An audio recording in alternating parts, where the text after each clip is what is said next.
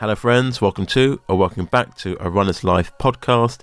In this episode, I am in conversation with the head of marketing at SOAR Running, Robert Wilson. We talk about running culture, where it's going, the impact that the work that he's done with the Night of 10,000s with the wider team and his running club has had, especially in the UK running scene and other running events. We talk about his running, things that he's adapted and changed as he's got older and more experienced. If anyone knows Rob, you'll know about Rob and running cross country. And we also cover a number of topics regarding running and life. It's a fun conversation. Okay, before we get into the conversation, I've got something for you. To win one classic race SOAR vest, all you need to do is listen to this clip of Rob and then you need to tell me what he says next. It's consistency, it's get out the door. Once you know the answer, you can do one of two things. You can either post a story or put something in a post where you reference the podcast and the answer. Everyone that answers the question correctly, I'll put your name in a pot and I'll pick out the winner at random. In terms of dates, you have up until May 19th to enter the competition. Any entries received after that won't count. So that's May 19th, 2023. This is the first of a series of interviews with people associated with SOAR, so across the race team, across the company and some other runners. So stay tuned, I've got some exciting conversations coming up following this episode with Rob. I also want to say a big thank you to SOAR who are supporting this episode, to the patrons who all make this possible. But with that being said, let's head to the conversation with Rob. Hi Rob, welcome to A Runner's Life podcast. How are you doing? Hello Marcus, yeah, very well thanks. How about you? Yeah, doing well, thank you. It's great to talk to you on the podcast. We've known each other for a little while now, and the question I always ask people to get the ball rolling is, what does a runner's life mean to you? I knew this one was going to come up, so I had a little think about it. I think it is simply having the internal recognition that going out there and putting one foot after the other, sometimes fast, sometimes slow, sometimes long, sometimes short, but just that is a thing to you and is important to you. Why is it important to you to get out there and move? I don't think there's any singular reason. I think running just becomes, I guess, something of a constant in your life, and it's the, without being overly grand about it or too philosophical, it's kind of a glue that holds lots of parts of one's life together, and it gives you that kind of rhythm. And running gives you highs, lows, gives you satisfaction, gives you cravings for more. It connects you to other people, it connects you to places, it connects you to nature, it challenges you, it invigorates. So it's a host of those reasons. I guess running is probably a primal thing to a certain extent, and I think it's maybe a way that we keep in touch with just natural being and experiencing the world and movement and all those kind of things in a modern world. Yeah, when I hear you say that, it's on the one hand, running has to be enjoyable. There's got to be some sort of challenge to it, but there's also the competitive side, which we'll get into. So it's really nice to hear about just the reconnecting with yourself through running, through nature aspect as well. Yeah, I think some people have that view of you, so it's really nice to hear that other side. And can you talk a little bit about some of your earliest running memories?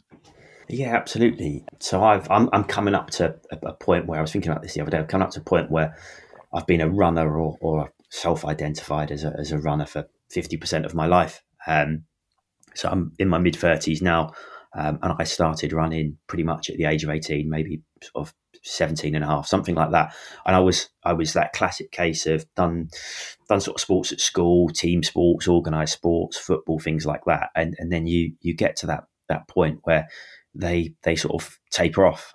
I was getting more becoming an adult essentially, and I was looking for something to do to scratch an exercise itch, for want of a better way of putting it. And I lived right next to a park. I lived in Ealing in West London. I lived right next to a park, and I was also really fortunate that both of my parents were runners and run with the local club. So I was aware of running as a thing and as something people did and as that could be organised, and there was races and so on and so forth.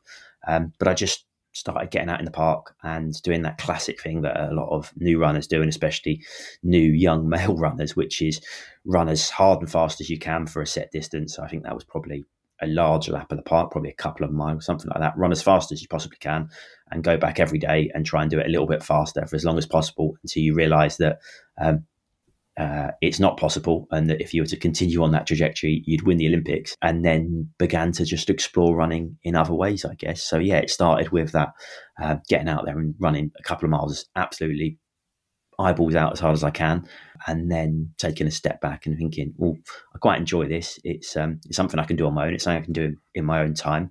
It doesn't require team or organisation in quite the same way as things like football.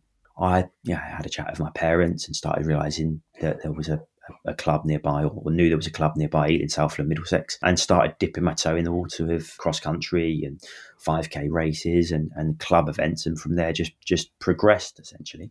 Just going back, do you think there's a part of you that was quite competitive as a child growing up? Not necessarily. I think sort of an average level of competitiveness. I don't think I was the most competitive child or the least competitive child. And I think it's probably the case for the majority of people. Competition is a thing, quite like it, quite enjoy it at times, but it has a place. I'm not someone who would want to be competitive every single day or in every area of my life. I really enjoy the competition, but it's definitely not the only thing I enjoy about running. It's become very cliche to say, enjoy the process, but I do just enjoy the process, enjoy simply putting one foot in front of the other, doing it at different paces, doing it in different places, doing it with people, sometimes long, sometimes short, sometimes on your own, sometimes in a group. So whilst the competitive nature is really, really important, I don't want to underplay that, it's definitely not the only thing for me. I say I'm not a competitive person, but I don't wake up and think, I've got to beat everyone or win at everything. So yeah, I don't know if that answers. No, that's a fair point, because I think sometimes when you listen to some runners, they have the kind of narrative of like, I had to win everything as a kid or as an adult, like everything's a competition. So it's quite refreshing to know that competition is important, but there's a time and place, and it doesn't mean that it overrides how you interact with the world and how you communicate with other people. There's a time and place for that. Yeah, exactly. I think that's right. I think it's all about time and place. I'd like to think that when I am, like when we are racing, that in that moment I'm highly competitive, and I suppose to a certain extent, an awareness of that and the satisfaction that brings drives a lot of one's training or efforts outside of that. But it's, yeah, I don't think I'm a win at all costs kind of guy, and I kind of think most people aren't, because I think we've spoken about this before, Marcus. It's actually what we're trying to do is be the best runner we can and get as much satisfaction from, be it competition or personal bests or whatever it might be, but also whilst just being, having other touch points in our life that give us satisfaction as well, and being a good friend, being a good partner, being a good son, things like that. I think that's really refreshing to hear, just that looking at running as one part of the whole, not being the whole of everything. So I really want to revisit just your running and take a deep dive into cross country, but I'm just going to park that for one moment, and I want to go back to one of my first memories of meeting you. This was back in around 2017. It's for the SOAR Winter Warmer at the Lee Valley Centre. They're hosting some short distance races, including the mile. That's around about the time you joined the company, but since then you've gone on to become head of marketing. Can you talk about, I guess if you look back at present times and even back then, how the culture of the brand has evolved since those early days? Yeah, I remember it well. Up at Lee Valley there, I didn't envy you guys. Having a race so hard indoors on those tight bends.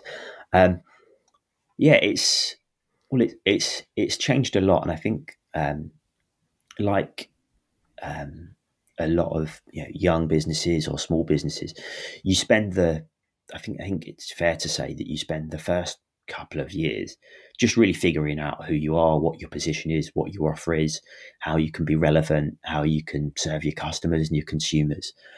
So I think actually what happened was those first couple of years were actually, almost like live R&D, live kind of, okay, where can we bring some value? What can our proposition be? How do customers engage with us? How can we be relevant in the running space? How can we bring something that's new and refreshing?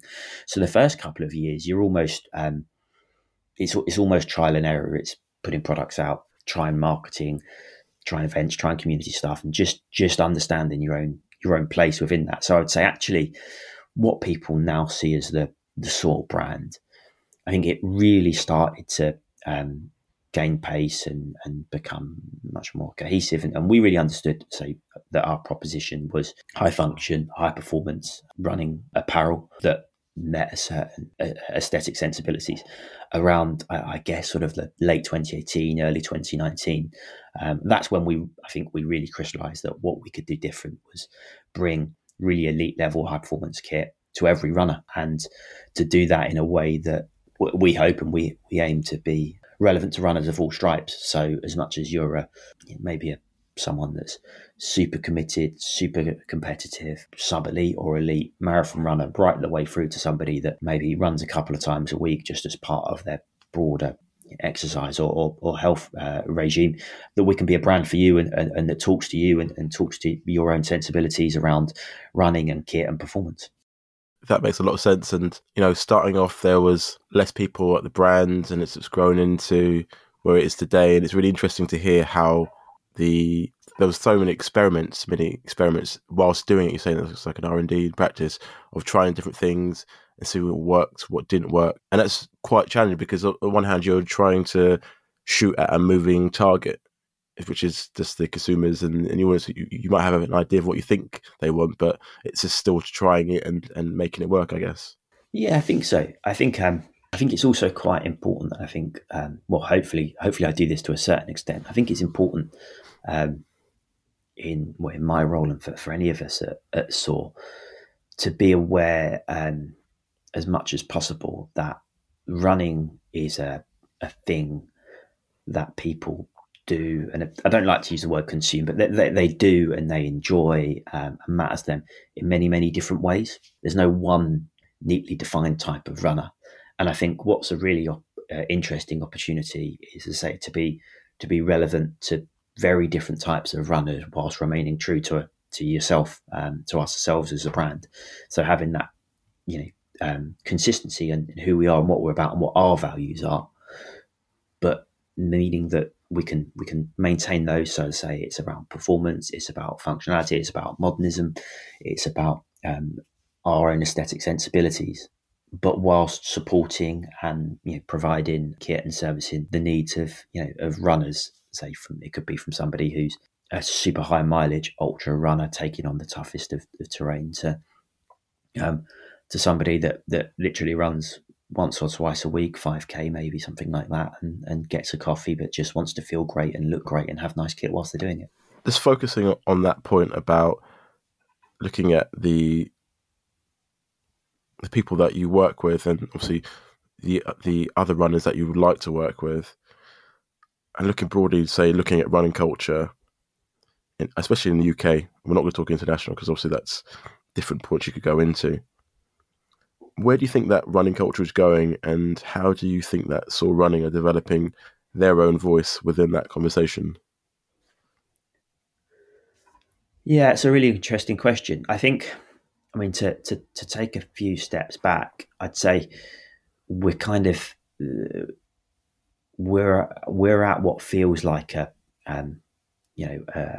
or we're definitely at a running boom period, and it's not the first running boom, and I'm sure it won't be the last, but there definitely feels like there was something that went on, in the mid to late 2010s, and was then exacerbated by COVID, which repopularized running at scale, which was brilliant, and I think brought lots of new runners or new people to running, or perhaps more specifically didn't necessarily bring them to running, but made them comfortable with identifying as being a runner, and made them realize that running wasn't just something they did on their own, but there was communities, content, culture, and touch points of the sport that were very easy for them to get involved with and engage with. And part of that is just simply modernization and technology and the ease at which we can connect with one another and connect with content. So there's definitely an era of running boom. But then I also think something that's really clear to me is and I say this feels like a shift that's happened in my time running, but I'm sure other generations of runners have experienced the same thing in their own eras, is that it really feels like running as a sport and as a culture and as a community in the broadest sense, or all the sub communities, has modernized at a rate sort of at a faster rate than society at large in recent years. And I guess what I mean by that is, it wasn't that long ago, and you were around. It wasn't that long ago where attention to kit and to shoes was really, really pretty limited and pretty basic. And lots of runners, and there are still people like this out there, and that's cool, that's great. But lots of runners almost saw an interest in kit or tech as sort of crass and not for them. Whereas, be it wearable technology and watches and GPS, which I think had a big impact in terms of shifting the mindset of everyday amateur runners like us, and giving them an awareness of performance and tech, to shoes, and obviously the carbon shoe revolution, but not just carbon shoes in general are infinitely better, lighter, more comfortable, more responsive, better designed, more aesthetically pleasing than they used to be. And then, importantly in a SOAR context, apparel and fabrication and design and construction practices and understanding of what really works, and how to layer, what to wear for race day, what to wear to take on different conditions, how what you wear impacts your performance and your comfort and your enjoyment. All these things have changed and have become much more front and center of runners' interpretation and understanding of the sport. And then also, it just feels to me as if the content that we consume as runners, the community touch points that we have as runners, and the events that we have as runners have really just become so much better in the last 5 to 10 years. The opportunities have become so much more abundant. It's been so much more easier to find out about those things, and to learn about races, and to learn about training, and to learn about running groups, and to understand what other runners are doing, and to do so in a way that's, some of the content out there is really, really great. It's really tasteful. It's really high quality. And without sounding like an old timer, I mean, back in my day, like when I started running when I was 18, it was bloody hard to find much information about training. It was bloody hard to know about races, and to find out results, and to understand what's going around you. You really had to work hard at it. It was a very analog process. In short, modernization has changed, or modernization, the internet, the social media age has changed running, and for a lot of ways in the better, because I think it's allowed so many more people to get so much deeper into running, and allow running to be much more of a thing for them, and to enjoy it to its fuller, or to a fuller extent. And going back to what you just said there, just with the ideas of giving people more choice, especially with kit, and you talk about information. I remember years ago when I was looking at ultra marathons, and there was hardly any books on Amazon. There's like one book by someone who self-published it. I bought it. It was terrible. But now you can get anything you want pretty much if you Google it, or you can ask someone. It's out there. And just going back to that point we talked about before, is about more people coming into the sport. And I guess as people have started to express themselves more, I guess that also ties into some of the kit that you guys make as well, because it allows people to express different sides of their personalities rather than just the kind of traditional colours, whatever that may be. Yeah, definitely. I think running has, like a lot of subcultures, running has become, or is, I don't think it's become, I think it has always been this way, a way for people to express themselves and express their identity. And that's been, it's been fantastic for SOAR, but also I think SOAR has been fantastic for runners that way inclined, because it's allowed them to style themselves, or give themselves that identity, that sense of personal identity, and that sense of meaning and purpose, and this is who I am and this is what I am about, allows them to say something about themselves that they're proud to say, and they've thought about, and they've considered. And I think brands like us at SOAR have helped people do that. It's given runners who think that way, and for whom the subculture, the style of running is a way to express that in a way that they hadn't been able to do so before. And I think to do so in a more technical way, in a way that they feel more comfortable in, and a way they feel more attached to. Yeah, that makes sense. But you're also doing other work in regards to trying to expand running culture. You do a lot of work with like the 10,000s. Can you talk a little bit about that? Yeah, so currently the work I do with Night of the 10,000 meter PBs is with my Highgate Harriers hat on my personal side. So SOAR worked with the event, in particular in the early days. It's now got on as as an exclusive headline sponsor. But Night of the 10,000 meter PBs for firstly for those that don't know about the event, check it out. Get on the socials, get on the website, and come on down on May the 20th to Parliament Hill, Hampstead. It's completely free, and it will, I promise you, it will change your perception of certainly what 10,000 meter track running can be, but what athletics events in general can be. So I'm part of the sort of the volunteer base and the organisational base, helping out Ben Pochi, the race director, at Night of the 10,000 meter PBs. And I think what a lot of people probably don't realise, because the event has gotten so big and it's of such high quality and caliber across the piece, is that it's a 100% volunteer led and built event. So it depends on the goodwill and the efforts of hundreds of people, from members of my club, Highgate Harriers, to folk in the wider local running community, to the goodwill of people in the neighbourhood, to people at Hampstead Heath, to the volunteer track officials. So it's a real, true, genuine grassroots event that's just built by people who have a love for running and a realisation that it's a great sport, and the competitive and the performance nature of it is fantastic. But we can build so much more around it. It's, if running for a long time was, I don't want to say stuck in the dark age, but a bit primitive in the way races and events were marketed and were experienced, beyond the very literal watching of the sport performance. We still have, I need to check, but I think it's 7 10,000 meter races across the afternoon into the evening. They're of an elite standard, and I know this year we've got a chap coming over trying to run sub 27 minutes, and we've got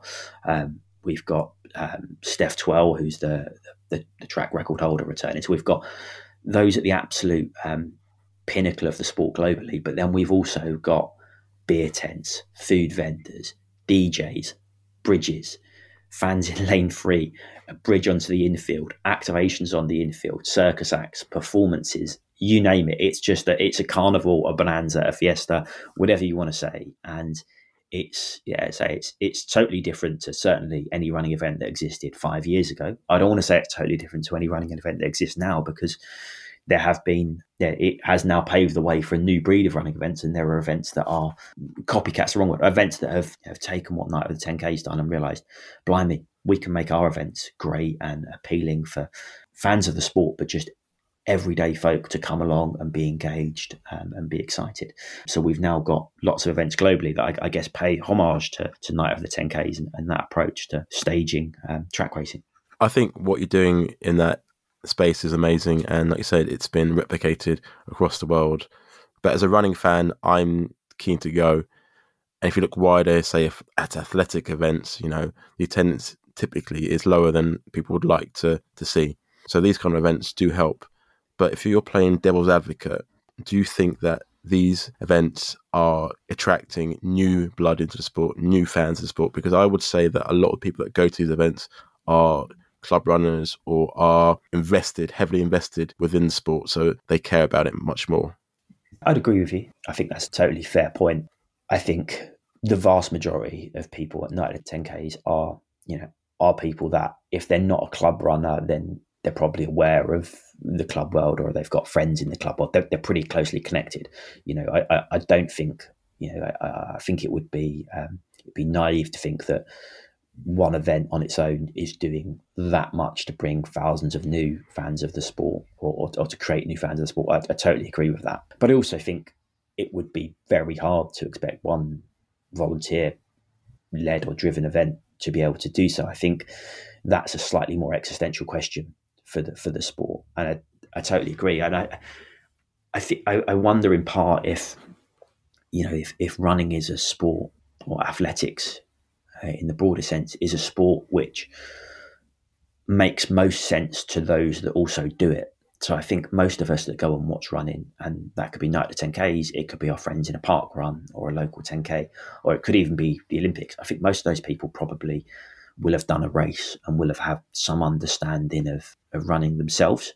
Whereas if you flip that to say, I don't know, cricket or football, and I appreciate most people probably have played cricket or football to a certain extent, but they're probably not live cricketers or footballers quite in the same way as people are runners. So I think it's a real challenge for the sport. So how can you create fans of the sport that aren't just participants, that are real fans of it, that understand who the athletes are, they're engaged with the season and the narratives that can build and develop and understand the times and understand the tactics and understand what's happening. I think it's really, really difficult. And yeah, I mean, the short answer to the question is I agree. I think what a lot of these events are doing is just actually making it better and encouraging more existing fans to attend, rather than creating, new pathways for to bring the sport to the broader public. That said, I don't think there's no people that come tonight at the 10Ks who aren't, who are the general public. I know locally it definitely piques interest, and people come along and people walk off the heath and see what's going on. But yeah, I don't think they're the majority by any stretch. Yeah, absolutely. And like you said, I think it's a wider discussion, but I still think by having the event, it does change the conversation and does encourage other people to look into it. So I'd rather have it than not have it, to be honest. Yeah, 100%. And also, maybe that's fine. Maybe running isn't a sport that makes sense for to have tens of millions of TV views. Maybe that just isn't going to be a thing. I don't know. But that is possible. It is possible that it is a little bit niche, and it is always going to just be a hardcore of people that do it. And, to watch it, you have to be doing. Maybe I don't really know, but it feels that generally we're quite a long way away from the general public having a really, I think if the Ingebrigtsens walked across Piccadilly Circus, I don't think they'd be stopped, put it that way. Yeah, absolutely. Just focusing on, obviously, Night 10,000s hosted by Highgate Harriers. You joined Highgate Harriers back in 2014, and you've been the men's cross-country captain for 9 years. Can you talk a little bit about focusing on cross-country running?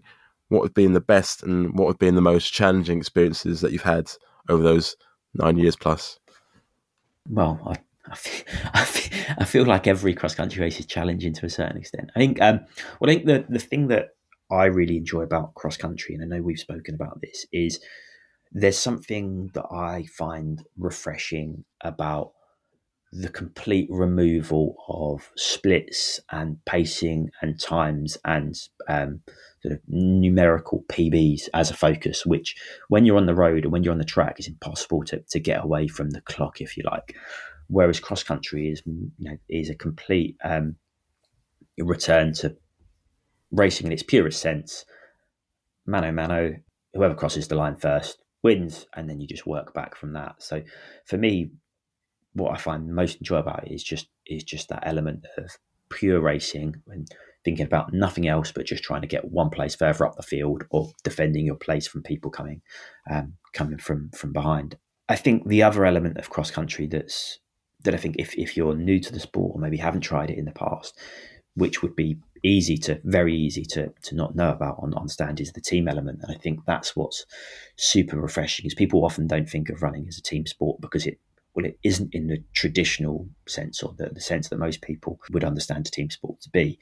But when you go to a cross-country race, and for us, it's both the Met League as our local league, and then onto the sort of regional and national level competitions, you're racing as part of a team. And for most people, the team competition is way more important than their individual position. So what's been the highlight for me at Highgate is that we've, over the last, before I joined, but certainly over the last nine years or so, we've really established a large core of guys who turn up week in, week out, and race as part of a collective, race as part of, or race for one another, and try and win the local leagues and try and then take that success on to a regional level.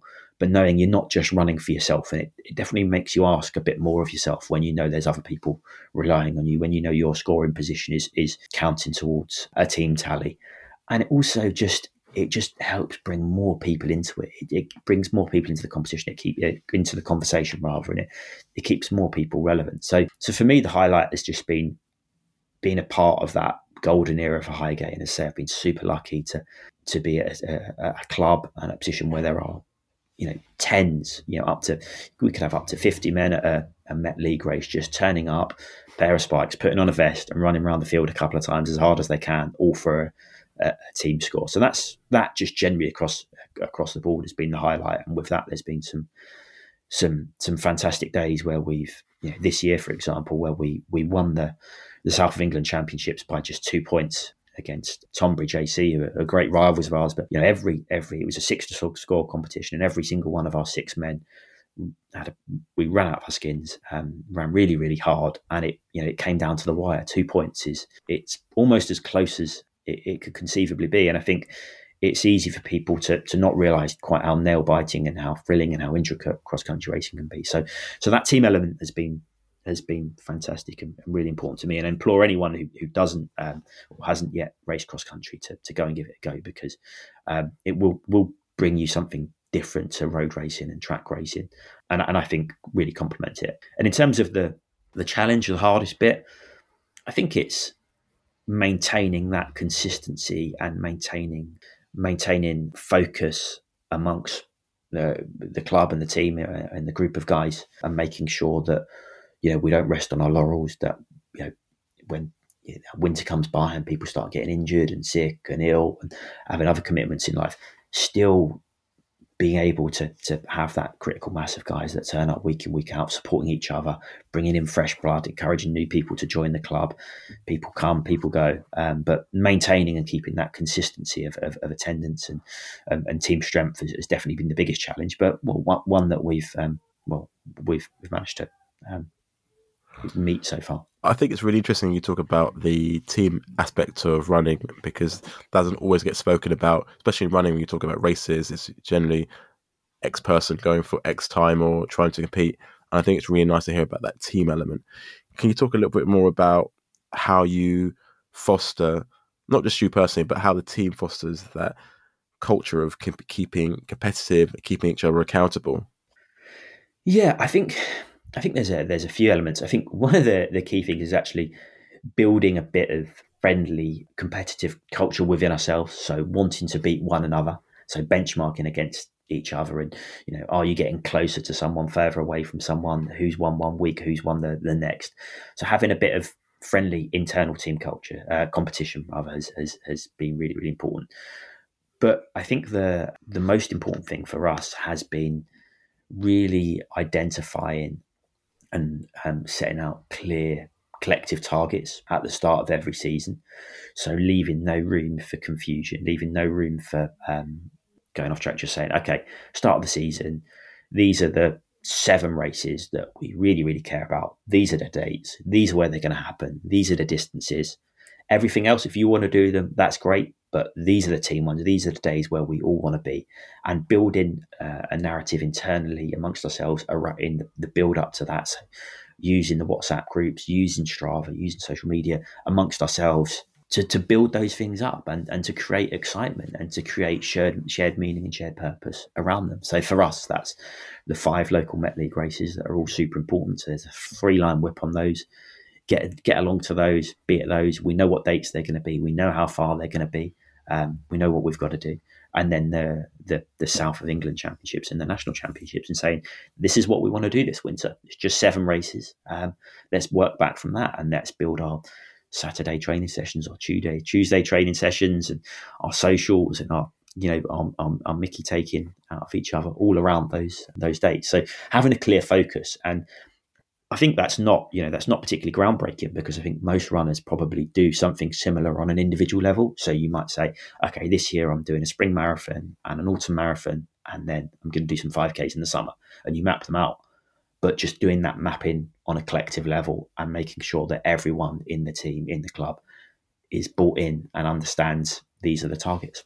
I think that's the key thing, because runners, and I can speak for myself, can be notoriously selfish about and set about their training and their races. So I think to have a group of people that collectively work together, I think is a really good thing. And I think sometimes it's nice just not get stuck in your own way of doing things. Not saying that's right or wrong, but it's nice to hear about the collective as opposed to just the individual.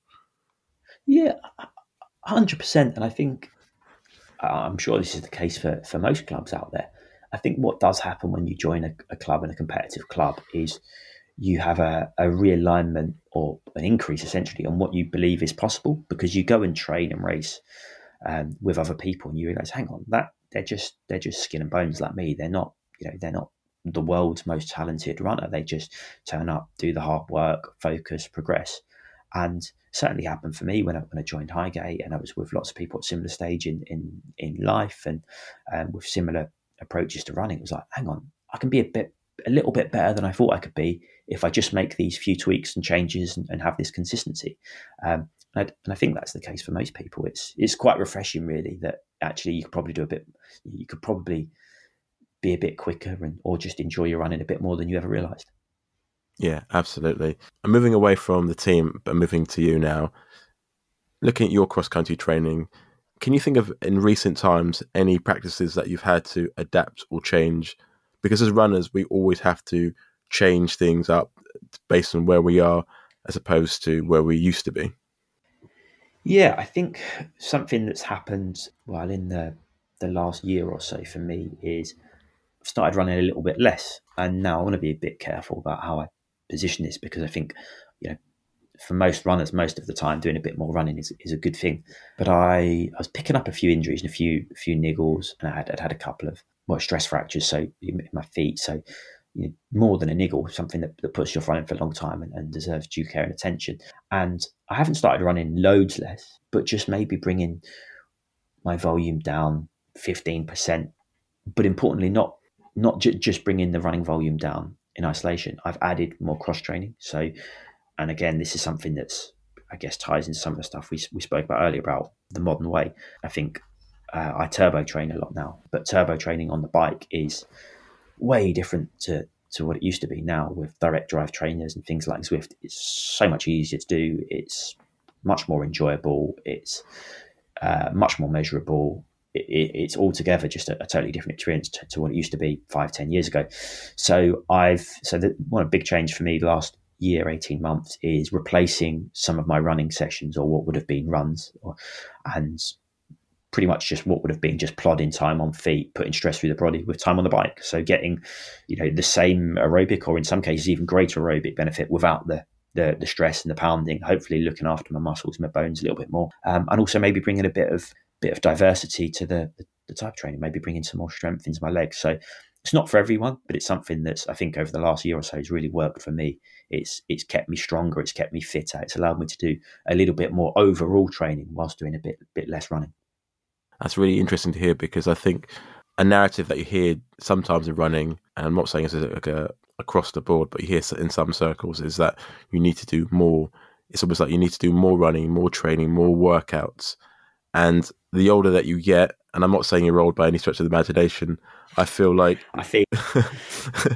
everybody feels like it probably sometimes, but it's just like, that sense of just like, you've got to be smart with the work that you do, because you've also got to factor in recovery as well. If you're not recovering.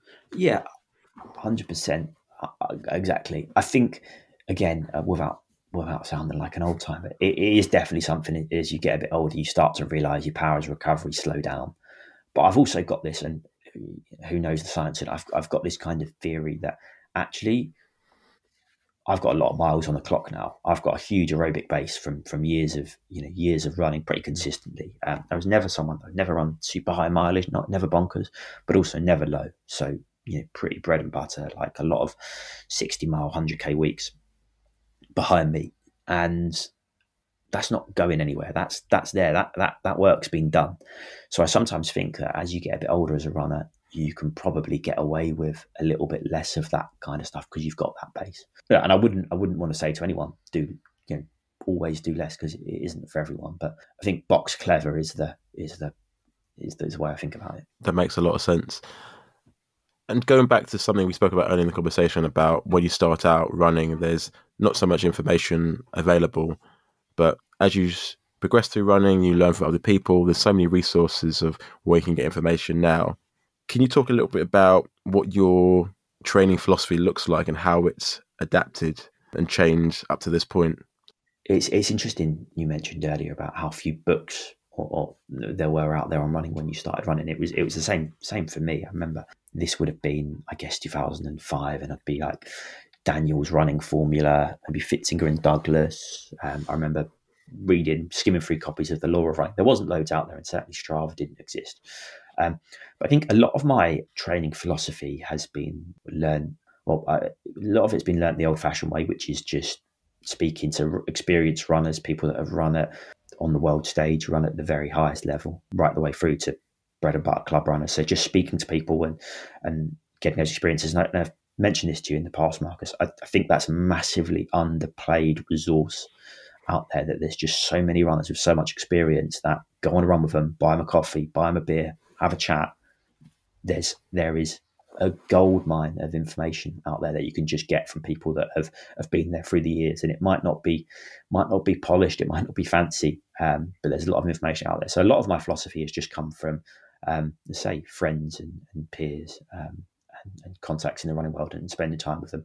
And then I guess the other element has come from, like you listening to podcasts and reading blogs and looking on Strava. I think my training philosophy, well, the most important thing is consistency. So, if you're going to do anything, you do it regularly. Consistency beats everything, trumps everything in running. All the best runners I've ever met, they just get out the door and run. And so if anyone that's new to running, or wondering about how they can improve, are you consistent? Are you able to regularly just get out the door and run and put the miles in? And if you're doing that, you're getting a long way there on its own, almost regardless of what the details of those runs are. Just being out there and putting one foot in front of the other, week in, week out, month after month, year after year. And sorry to say, it is one of those things that can take years and years and years to reach or come close to your potential. I am more on the side of volume and building up steady running. I guess 80-20 has become something that's spoken around. I guess my training philosophy is broadly in line with that, where I believe that the majority of your training should be easy, in inverted commas. Of course, running, no run is easy in the way that maybe riding a bike can be easy. There's kind of a minimum standard, but low intensity, conversational pace, just getting the miles in 60-70 minutes, lots of runs of that kind of level.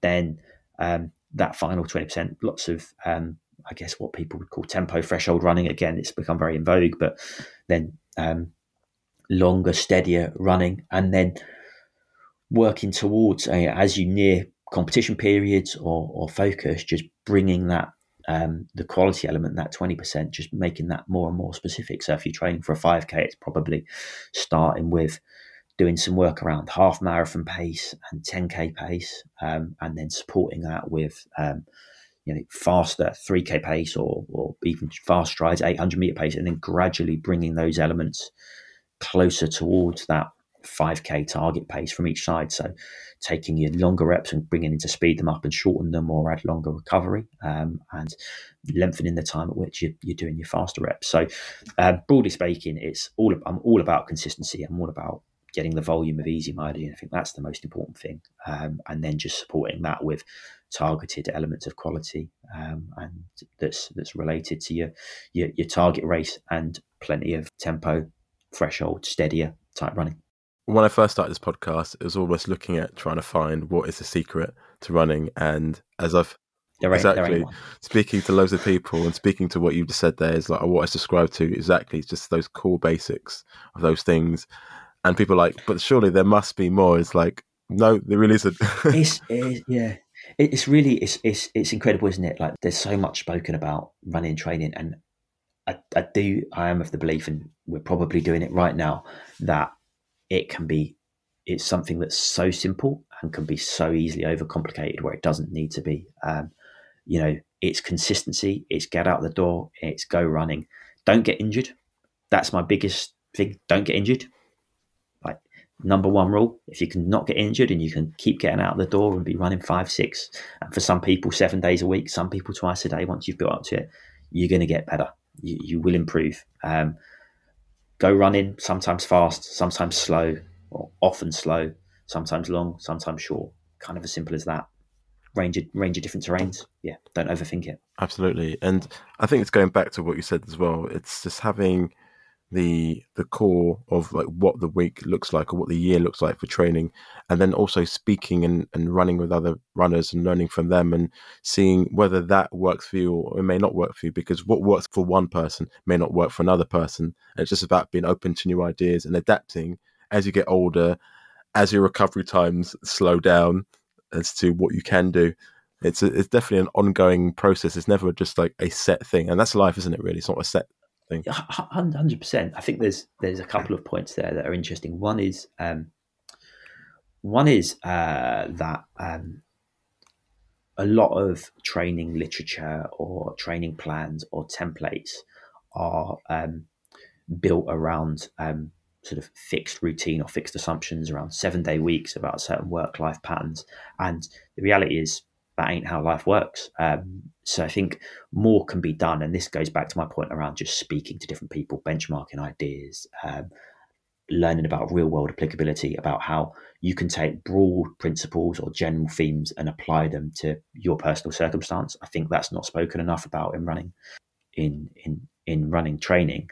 And then the other thing that I think is also, underplayed is you'll see a lot of plans which will be train for half marathon, train for 5K, train for marathon, and it may be a 12-week plan or a 16-week plan.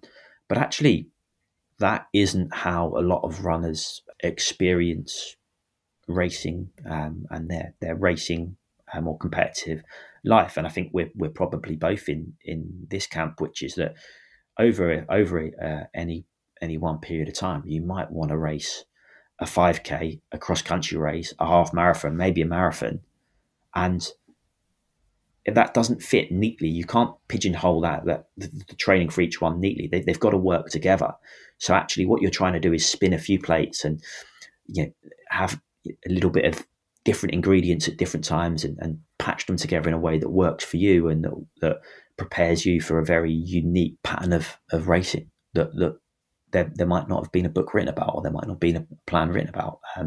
You might want to race a 5K on the Tuesday and a half marathon on the Sunday, and then recover in 2 weeks' time to run across country. So actually, what training looks like for that might look really different to someone on a very linear 12-week marathon training plan, and the elements might need to be put together in different quantities or different dosages and with different relations to one another. And I guess that's where the trial and error and the benchmarking and the conversations and the running through ideas with different people all comes out to play.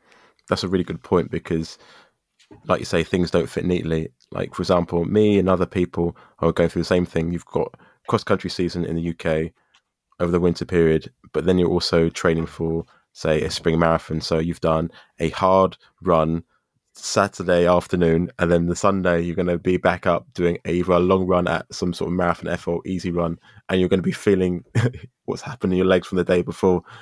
Exactly. Yeah, so it's all of that. It's all of that sort of stuff, right the way through to when you look at a training plan. It doesn't know what the temperature is where you live. It doesn't know if it's hilly or flat where you live. It doesn't know if it's windy. It doesn't know if you've had a bad day at work. It doesn't know if you got family commitments. It doesn't know all those things. So tailoring and applying general principles on an individual level is massive. Absolutely. One thing that I wanted to finish the conversation on is talking about race distances. As a general note, you see, especially people coming into the sport, they will start, catch a 5K, work their way up, and they'll jump, say, to a marathon, especially on social media. I feel like there's a big emphasis on marathon running, ultra marathons as the kind of the pinnacle. And I always feel like the short distance races don't get the same amount of respect, say the mile, or even running cross country. I mean, it's a short distance, but it feels like an eternity when you're running it hard. What's your kind of thoughts on like how we can engage people to kind of look at some of the shorter distances as opposed to thinking that the marathon and beyond is where the pinnacle lies? Yeah, that's a hell of a question. I think you're right. I think we should. I actually think that for a lot of people, and marathon running is great. I've run marathons, and it's a fantastic thing, a fantastic distance. But for a lot of people, they probably go to a marathon sooner than they ought to, if they want to get the most from their running and they want the most longevity in their running. And look, for some people, that's totally fine. But I think there is too much emphasis placed around the marathon. It's placed on too high a pedestal. And look, it's great, but it's just a long distance running race, just like any other distance, and it has demands unique to it, just like any other distance, as you said. How we tell that story and communicate just how rewarding running a fast 5K or running a fast 10K, or a mile, 800 sprints, whatever it might be.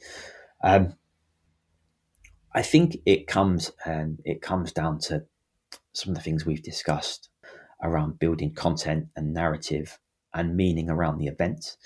I think what marathons have in their favor is you've got big cities, you've got prestige, you've got landmarks, you've got elite fields, you've got content, you've got media.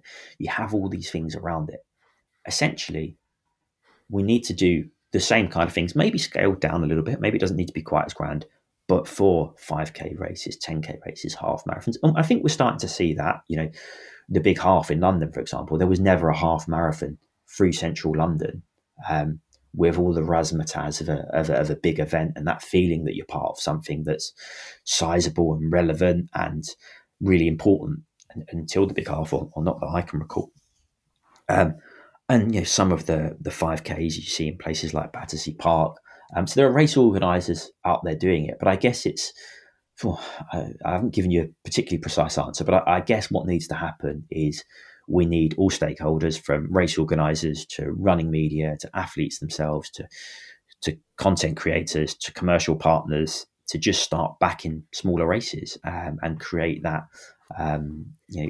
momentum, create that understanding, tell the stories of why they're important, and go from there. And look, it is happening. Hackney Half is another great example of an event that really captures locally to us, that captures imagination and can brings the relevance of half marathon running and what it is to run a half marathon, completing one, running one fast, hitting a certain time.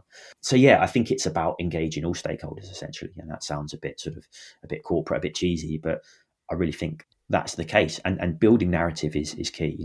What big city marathons have done with things like the majors, there is a thread, a narrative that goes through the year. There are dates, there are seasons. When things happen. There are stories and subplots. Heartbreak Hill in Boston, the bridges in New York, the mall in London. So taking those pieces of narrative, say, getting that thread, thinking about the calendar.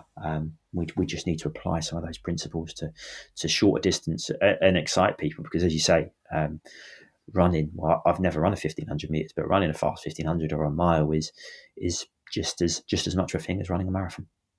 Absolutely, I think you're doing that though with Night at 10,000s, and even I think with one of the the London Marathon events, they've got the Westminster Mile. Exactly, yeah. It was. I think typically it was in spring, but it's changed because obviously what's happened with COVID and all the timings to later in the year. And I did that last year, and that was a fun event to do.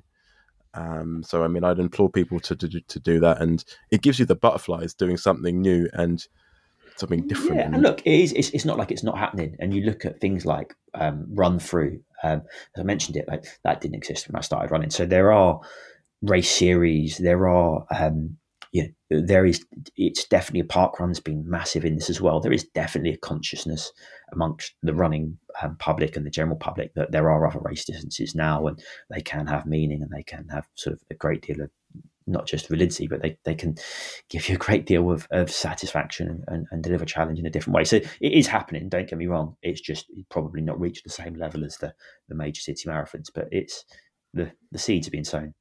Yeah, I agree. There's plenty of choice out there, and I think people are gravitating and moving towards different things as events change and adapt. So that's a good thing. Rob, how can people follow you or follow your journey? I mean, follow me on Strava, Robert Wilson. I think you've seen me running, my jogging, and my racing on there. And then I'm on Instagram, Robert Wilson 10. I guess we can post that. So yeah. And if you see me at a race or you see me around London, come and say hello.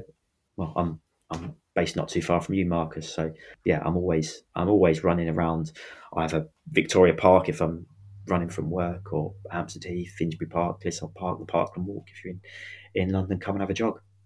Absolutely. I'm definitely going to take you up on that as well. But it's funny when you say that, it also reminds me of like when we were in cross country in the Met League, and you see the teams going past, and we've seen each other go past in the warm ups and stuff pre and post race as well. Yeah, the slightly nervous, angst-ridden nod and wave to one another when you know what kind of intensity and suffering is still to come. Oh my god, yeah, that's so true. Yeah, everyone's in that sort of heightened state of just I'm calm, but you don't look calm. Yeah, absolutely. But Rob, it's been great talking to you. Thank you for being a guest on the Runners Live podcast. Thanks for having me, Marcus. Really enjoyed it. Thank you for listening to this episode of a Runners Live podcast. If you've enjoyed this conversation, please do subscribe to be notified of new episodes. If something resonates with you, please let me know and share online. Also, you could do me a massive favour by leaving your review on the podcast platform which you selected, as it helps the podcast grow. Your support helps make this podcast possible. If you've got any questions, please do get in touch with me on my Instagram page at Marcus_runs. Your time is valuable. Thank you again for sharing your time with me.